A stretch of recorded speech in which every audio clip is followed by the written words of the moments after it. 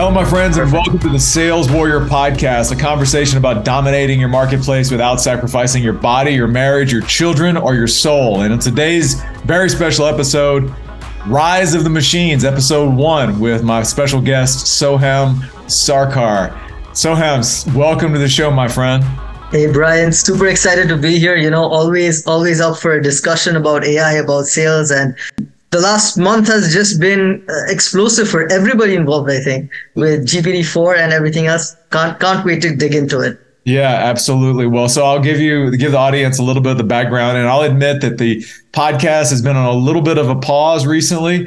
Last couple of months have just been focused on a number of things, but it is time to resurrect this and get the conversation going, because there's never been, as you and I have talked about, there's not really been a change in the world equivalent to what we're dealing with right now.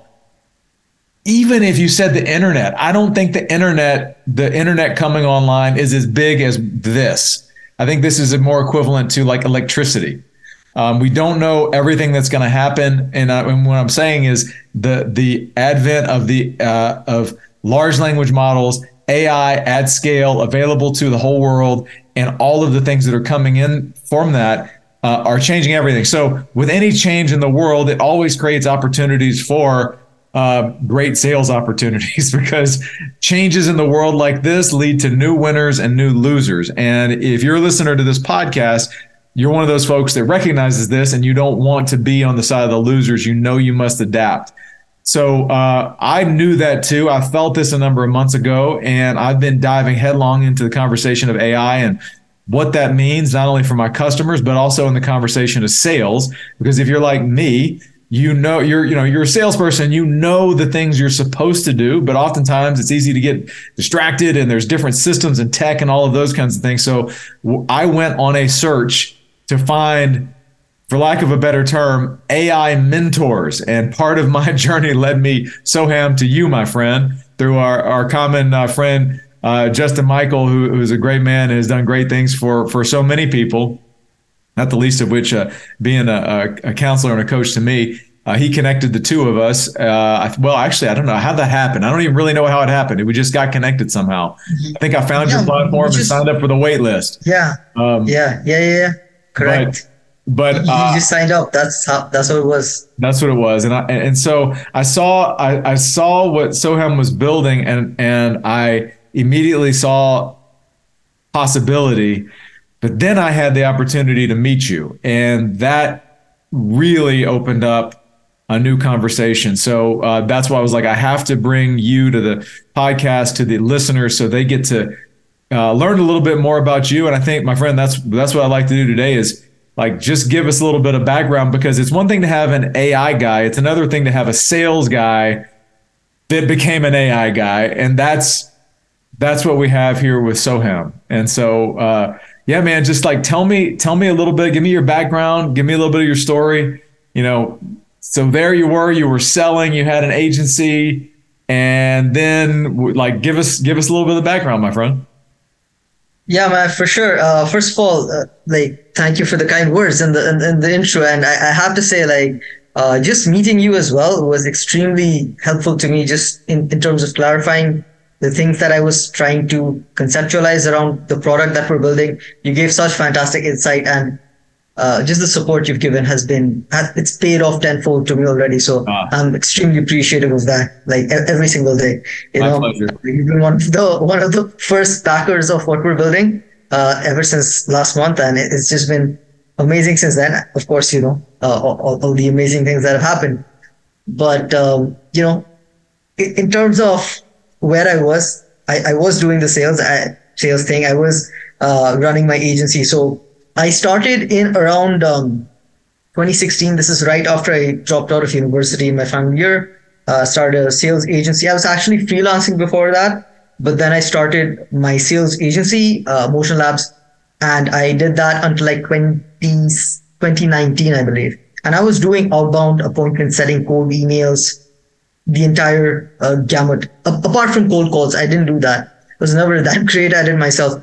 But I stopped in 2019 because I burnt out. Like services, it's a hard game. Margins are very low, and it's a lot of customer management, relationship management, and I just didn't have the bandwidth to continue doing that. And over the years, doing the sales, I had a very, what should I say? I was very attracted to the tools that I was using, like Outreach, Gong, Chorus, just built a very like intrigue on my part. I was always intrigued by those tools, especially when they claimed that they were AI. Like looking back, it wasn't all that fancy AI. Like they were using some parts of your traditional CNNs and RNNs, but in general, it was very the AI was very kind of like bulldozy. It's like just cram as many numbers in there and try to get some sort of a model out of it. Yeah. It worked, and the products at that time it was fairly good. Like I think Gong had the first commercial application of an ASR that was extremely high quality, which is why they captured such a big part of the market for like meeting recording and coaching and stuff. But in 2020, so I took like a hiatus for about 6-7 months. Then around 2020, early 2020, I met my co-founder Ashutosh, who is essentially like a ninja when it comes to like building application system design, and just code is absolute savant at that. And I'm very fortunate to have met him. Like I've been very fortunate in terms of meeting very relevant, very highly skilled and high integrity people. And he was one of them, one of the first.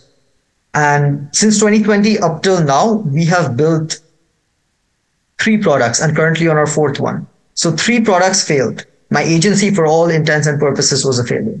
So it took 4 failures, 7 years, 5 products, multiple failures to get to this point where I'm finally seeing some kind of traction, some kind of like a product market fit, idea market fit at the very least. And people are starting to believe in the vision that I have and aligning themselves to it, which is phenomenal to see for me. And so when I started in 2020, I had no idea what AI was. I just knew I wanted to build an app that did something similar to the ones that I already used in the sales tech space. That meant I would have to immerse myself into these products, into understanding the technology, into understanding how everything is working. And one pivotal moment I definitely attribute is us getting access to GPT early in, or about mid to late 2020. People think that GPT just started. It did. It's been there since 2020. GPT-2 was there since 2018. And we got access around like late-ish 2020 for GPT-3. And that time it was just the Da Vinci model. And that was very difficult to prompt engineer. It couldn't do any of these things that you're seeing ChatGPT do, because essentially ChatGPT and most of its predecessors, they've gone through a process called RLHF, which is reinforcement learning from human feedback. And it's basically humans telling the language model how to respond. And the original model, Da Vinci, didn't have any of that. So it was just next word prediction, which made useful applications out of that very challenging. You would have to be very, very good at engineering elaborate prompts. And prompt engineering at that time looked very different to what it is right now. So we built multiple products on that technology. We used different things. We also used open source models like BERT, and also leveraged IBM Watson for a bit. And we built a sequencer with AI. Then we built a Chrome plugin that worked on Gmail and LinkedIn that generated outreach messages for you from a command bar. That was in early 2021. So fairly early in the game on the email AI assistant side of it as well. And then the 3rd product that we built that also failed was we were building kind of like a deal room software where you collaborate with your buyers. So this was targeting mostly account executives. They could invite someone from the buying committee into a personalized deal room. You have a mutual action plan there. You can manage tasks. So that one also didn't really take off. Although I feel that could have succeeded if we had raised a bit more capital. But eventually what happened was that over the period from 2020 till, I would say, March of 2023, so this year, we had raised a grand total of $46,000, which is about 38 lakhs in Indian rupees. And so building 3 products with sophisticated technology in under 50K is challenging enough. You don't have access to any talent, any resources. Tooling is limited. but we somehow had to do it. But unfortunately, at the start of March, we ran out of money, and I sent like one of the closest, the first backers in my previous venture, Cadence IQ. He was aware of that. He knew that we were coming into this difficult situation financially, and we didn't have a way out. Like we had a couple of pilots lined up, but because the market tanked in around, what was it, mid Jan? The market tanked, I would say, mid around that time, right? Like FTX, and then SVB happened and stuff like that. So the markets tanked, and some of the pilots we had lined up, they essentially disappeared. They cut their budget. The layoffs happened, more budget cuts, and more like I think every AE and SDR right now knows how difficult it is to sell currently than it was at this time last year. I think everyone is aware of that. So because of that, we lost most of the growth opportunities we had banked on for the previous product. And I did one, like I tried to do a campaign in February, an outreach campaign on Apollo, set up a few meetings, but that didn't turn out to be positive. Like it just wasn't going anywhere, and it was very clear that Cadence IQ was dead. Very, very clear by the end of February. So around early March, me and Ashutosh, we mentally wrote off Cadence IQ because there's only so much a founder can take. It's like 3.5 years of just grinding it out. And like I personally didn't take a salary the entire time. I think I took at max $4,000, and most of it was to pay off some credit card bills I had. So I didn't really have any savings to speak of. So there's just so much you can do before you're exhausted. And I was utterly exhausted. Like I had nothing left in me. I had given my life and my blood for like more than 3 years at that point, actually, right? Like 7 years if you take Motion Labs into account. And I was about to throw in the towel for sure. Yeah. But then OpenAI launched GPT-4 on March 14th. And I will never forget that day because that is the day when reality changed for me. I'm very happy I got access to GPT-4 the day right after that. Probably because we had one of the oldest accounts there. And my experience with prompt engineering, my skills at it helped me very quickly understand what it was capable of. So I played around with it for about a day, and me and Ashutosh, we were going to apply to jobs anyway. So I told him, hey, look, I played around this for a day. This is nothing like we've seen. Yeah. This is a completely different universe we're living in. Let's apply to the jobs. Fine. That's great. But let's do one last thing. I have an idea. Let's try one last thing. And it won't take too long. We don't have to build anything. We just put together some ideas we've already worked on before in our personal capacity. And let's see what that does.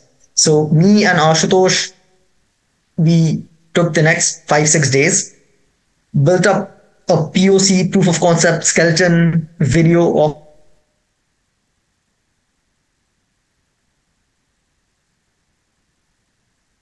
and in that we showcased all our expertise and experience we learned over the last 3 years of building with LLMs, with AIs, with GPT, understanding how this technology works, how transformers work.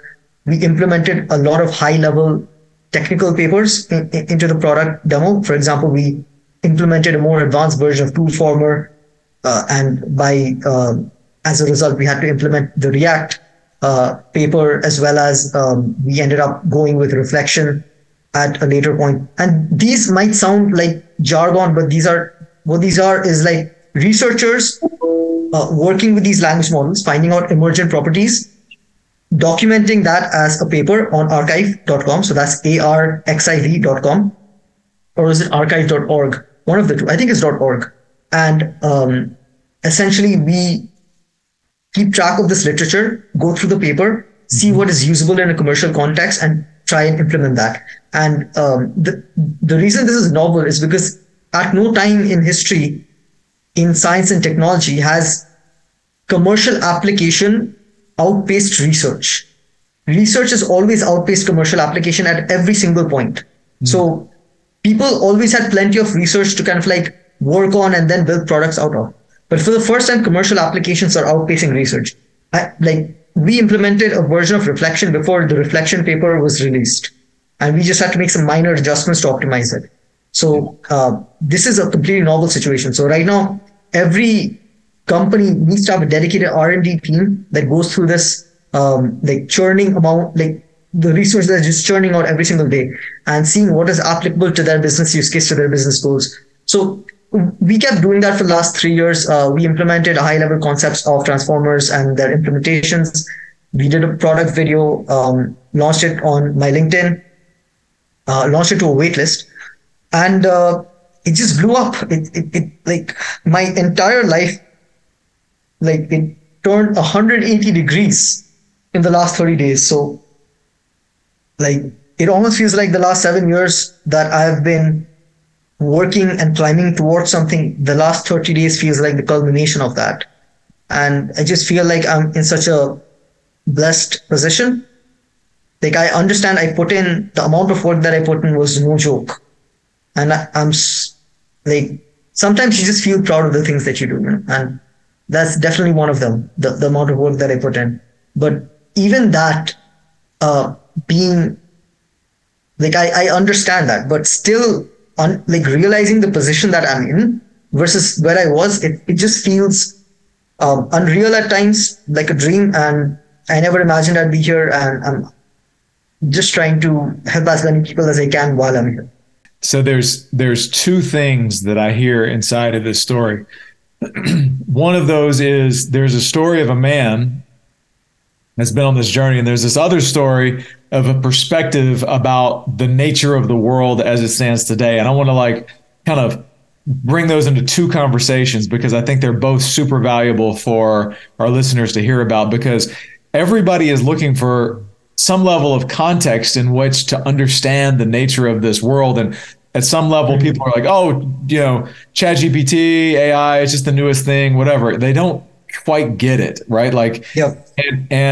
There's that. The other side of that, and that's one of the content, that's one of the topics of this podcast, is this conversation of like, you know, there was a moment in 2019 where you said you were burned out, like it had to end. Like the current way of living, the current standards, the current habits and behaviors, like they just broke, right? Like you just had to end. What was that moment? And that's what I want to talk about first. We're going to come back to the other part because I want to give context to because I think that the other one's going to need to stick around and hear this about the view of the world. But let's go back to that 2019. Like there was a moment where it's like, this has to end. What was that moment? Do you remember it? Right. I actually remember. Yeah, I remember this quite vividly, actually. At least I would say it was one of the main contributing factors for me to just say, you know, screw it and take a break. I was primarily targeting US initially when I was doing the outbound sales.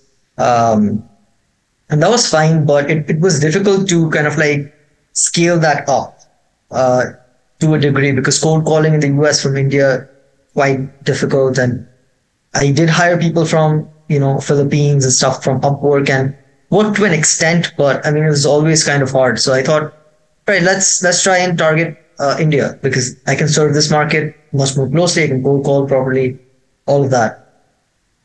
And there was this pretty large mid-market company that booked a call with me. And they were doing some robotic solutions as well. And was their CEO? It was either a C-suite or a VP. I can't quite recall, but one of the leaders booked a call with me. I had an initial disco call with them. Seemed like a pretty decent fit. They were going after a market that I felt that I could get some sort of penetration into in the US. And we agreed to like certain terms in the contract.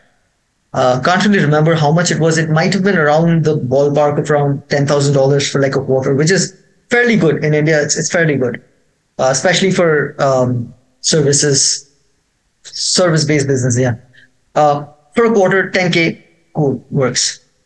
We had an agreement. We signed the agreement as well. Then the guy told me, come over to our office, and they were in Delhi, I believe. So I booked a flight. I went to their office. Probably I thought they wanted me to meet their team or something of that nature. I booked the flight. I went to the office, and they put me into their conference room. Very impersonal kind of vibes there. So I'm just sitting there. I'm waiting, and then the guy that was my point of contact, he comes in, and he comes in with another guy. And this other guy is, I think he was either in the finance department or something. Like, his job was essentially to bully vendors into getting bad terms. That was his job. Yeah. And the next 2 hours was a 2 versus 1 situation in which they're telling me how they will only pay out 30% of what was agreed upon. And the 30% would also come in tranches, not at one go. So we go from $10,000 to $3,000 in 1 month on a monthly basis for the first 3 months. Right. I'm like, dude, the 10K was to hire people, to subcontract it out, to get tools. We already spoke about this. It's like, no, this is the only way we can do it. And at that time, I was already like struggling. Like, I've been struggling since 2018. It's like, I had a decent year in 2017, but nothing after that. I've been chasing the 2017 high for the last 6 years at this point. But 2018 was pretty bad, and I was in some debt. I was like, okay, cool, let's take it. And I took the job, and it was the classic case of the client that doesn't pay enough but wants VIP level service and treatment, right? And on top of that, they didn't pay out my last months. Like, they didn't pay out the third month. So I just stopped responding to them. I'm like, screw it. You screwed me. And on top of that, you're not even honoring the contract that you renegotiated. Not even honoring that. So I just stopped responding to them, blocked them on everything, just went AWOL after that. I think it took like 3 months. I just stayed home. Like, I was just burnt out. Burnt out. So I just stayed home 3 months, just gathering because I distinctly remember around that time, I felt like I was like a husk of a human. Like, I didn't have that drive, fire, that desire to get up in the morning. Yeah. It's just me going through the motions, like a zombified version of myself. Sure. And it just felt really bad. Yeah. So 3 months, I didn't do anything. And then it took another 3 or 4 months to get back and try something new. Yeah. Yeah. And I think that there's many men that can, and men and women that can connect with that, right? Where you've been grinding and grinding and grinding, and then you get into that state of almost just total scarcity. And then at some level you compromise, right? Like you're willing, you becomes like you're compromising other places. So it allows you to compromise. You give yourself permission to compromise and take the deal that you really know you shouldn't take, but you take it anyway. And then because you feel backed into a corner, because there just doesn't seem to be any other option. That's exactly what happened with Cadence IQ. Like, we raised funding on terrible terms, and it was just to keep the company alive, because like there's a lot of things that go into like fundraising that if I talk about publicly, a lot of people aren't going to like it from the VC space. Sure. But it's a what do you call when everyone knows it but no one says it? It's like the elephant in the room. Elephant in the room, or kind of like not a well-kept secret, but like a badly kept secret kind of thing, Yeah, sure.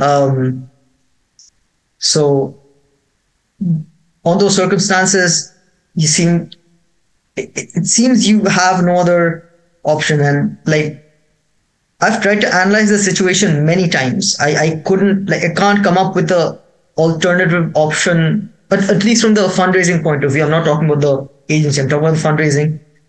I can't come up with a different alternative option I could have taken at that time to keep Cadence IQ alive. I genuinely feel that was the only option, to take those predatory terms and just fight for another day. Yeah, sure.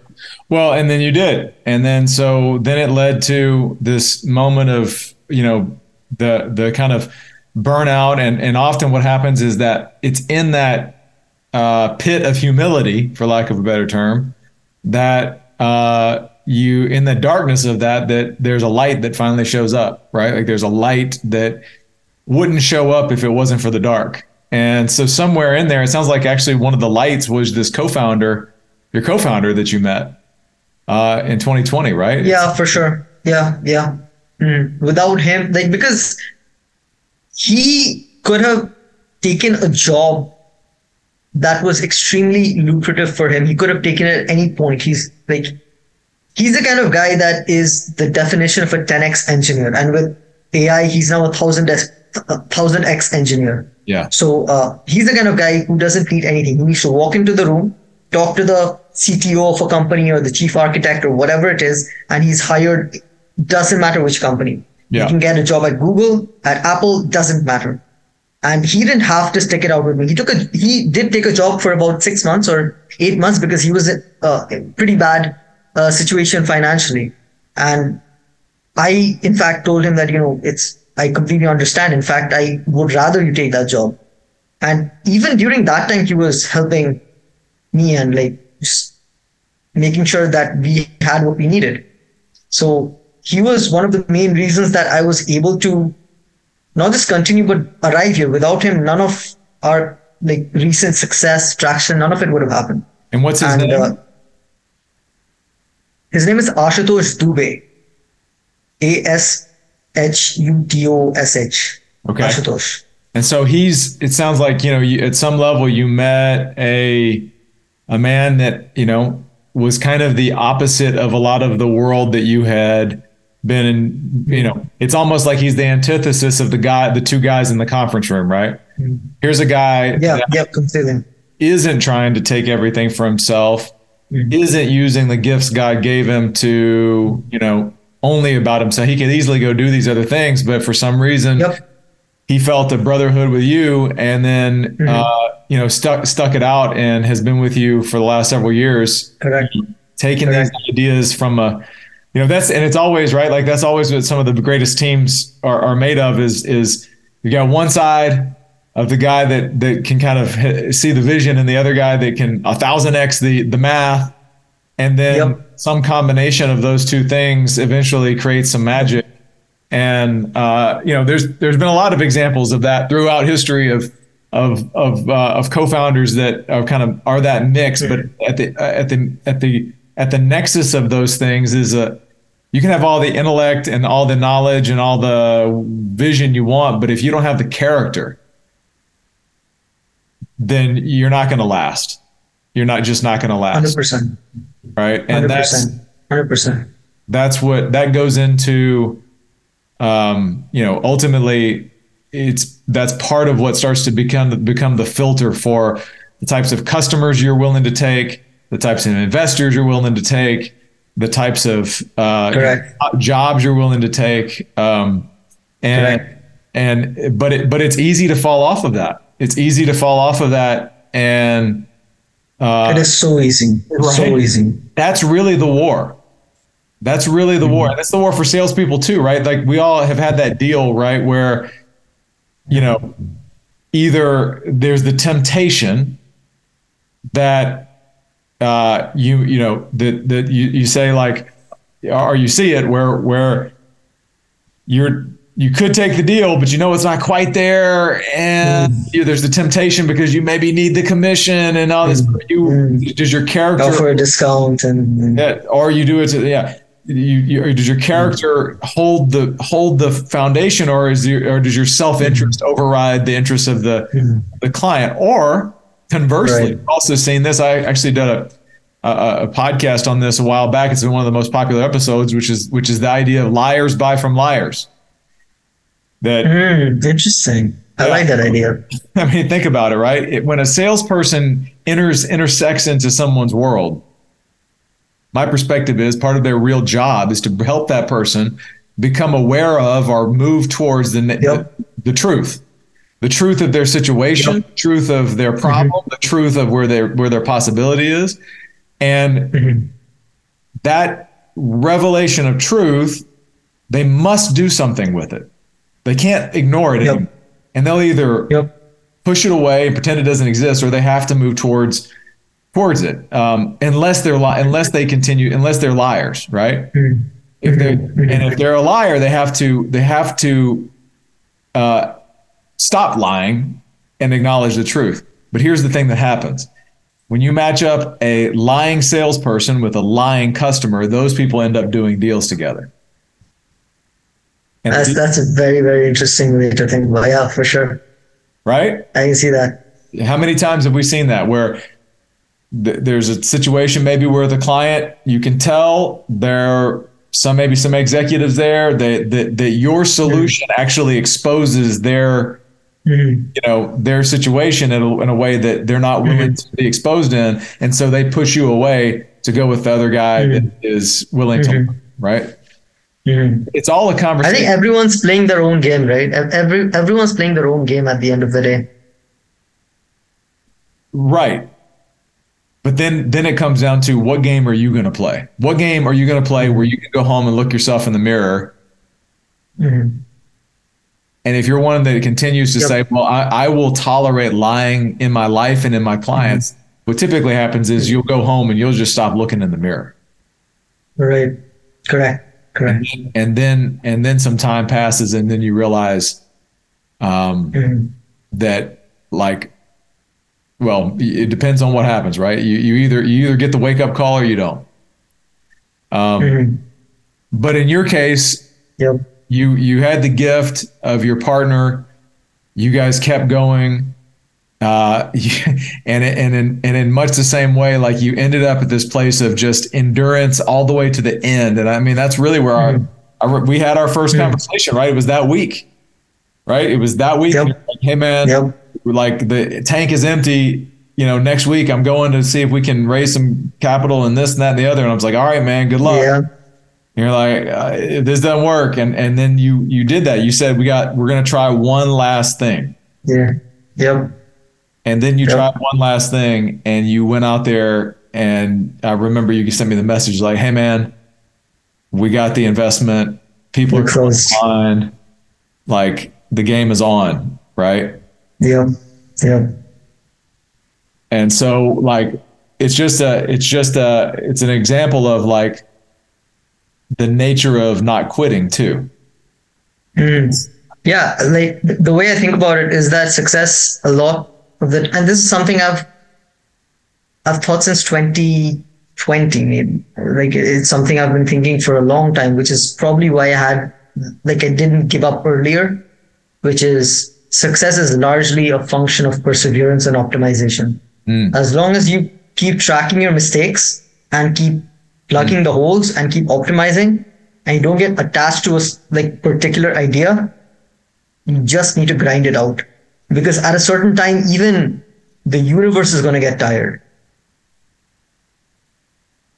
I hope everybody wrote that down. Success is a function. It's a function. Yeah. A function of endurance and optimization. And then you said a really important point there, which is keep track of your mistakes. Because, right, how many times do we loop, like, on certain things? Like, you look and you're like, wait a minute, why am I having the same argument with my wife right now that I've been having for 3 years? Did you not? It's because I wasn't keeping track of my mistakes, right? The universe will keep giving you the same lessons until you learn from them. It seems almost. Oh yeah, absolutely. God will put you right back around on the track and say, "Hey, are you going to learn this time?" Right? So, but then here's something that's come up for me recently, is that you go into the valley and you come out of the valley, you come out of the pit, and then it's in that moment that you start to forget the lessons. Because you're like, oh, I'm out, right? The pressure's off, right? Cool, pressure's off. And then you forget how humble you had to be just, 2 weeks ago, right? Right. So the trick is, how do I maintain that self-imposed pressure without having to be in the pit? I think for me, it's the way I look at it is, the further down you go into, let's say, the abyss, right? Yeah. The further higher you need to reach to forget the abyss. That makes sense. Like, the lower you go, it's not very easy to forget that. Like if it's a mild inconvenience in your life, you're probably gonna forget that. But if you actually hit rock bottom, it takes quite a bit to forget rock bottom. And at least in my situation, you're always afraid of going back down to rock bottom. Yeah. So I'm pretty sure that there is definitely a threshold where once I cross, it's going to start to diminish. I'm not sure how to like plan for that yet, but my belief is that as long as I keep thinking that I am like one of the smallest fishes in the room and that this can be taken away from me at any moment, which it can, I probably will not forget how I felt for the last 7 years. And that's where we're going to wrap up this episode of part 1 of Rise of the Man During the Rise of Machines with my friend Soham Sarkar. In the next episode, you're going to hear about the vision for his company and how AI is going to impact everything. Come back. You're not going to want to miss part 2 of this episode. Until next time, my friends, this is Brian Q. Davis signing off from the Sales Warrior Podcast, a conversation about dominating your marketplace without sacrificing your body, your marriage, your children, or your soul. If you'd like more information or to dive deeper into the topics of this conversation, head on over to thesaleswar.com and let's get connected. We'll see you on the next episode.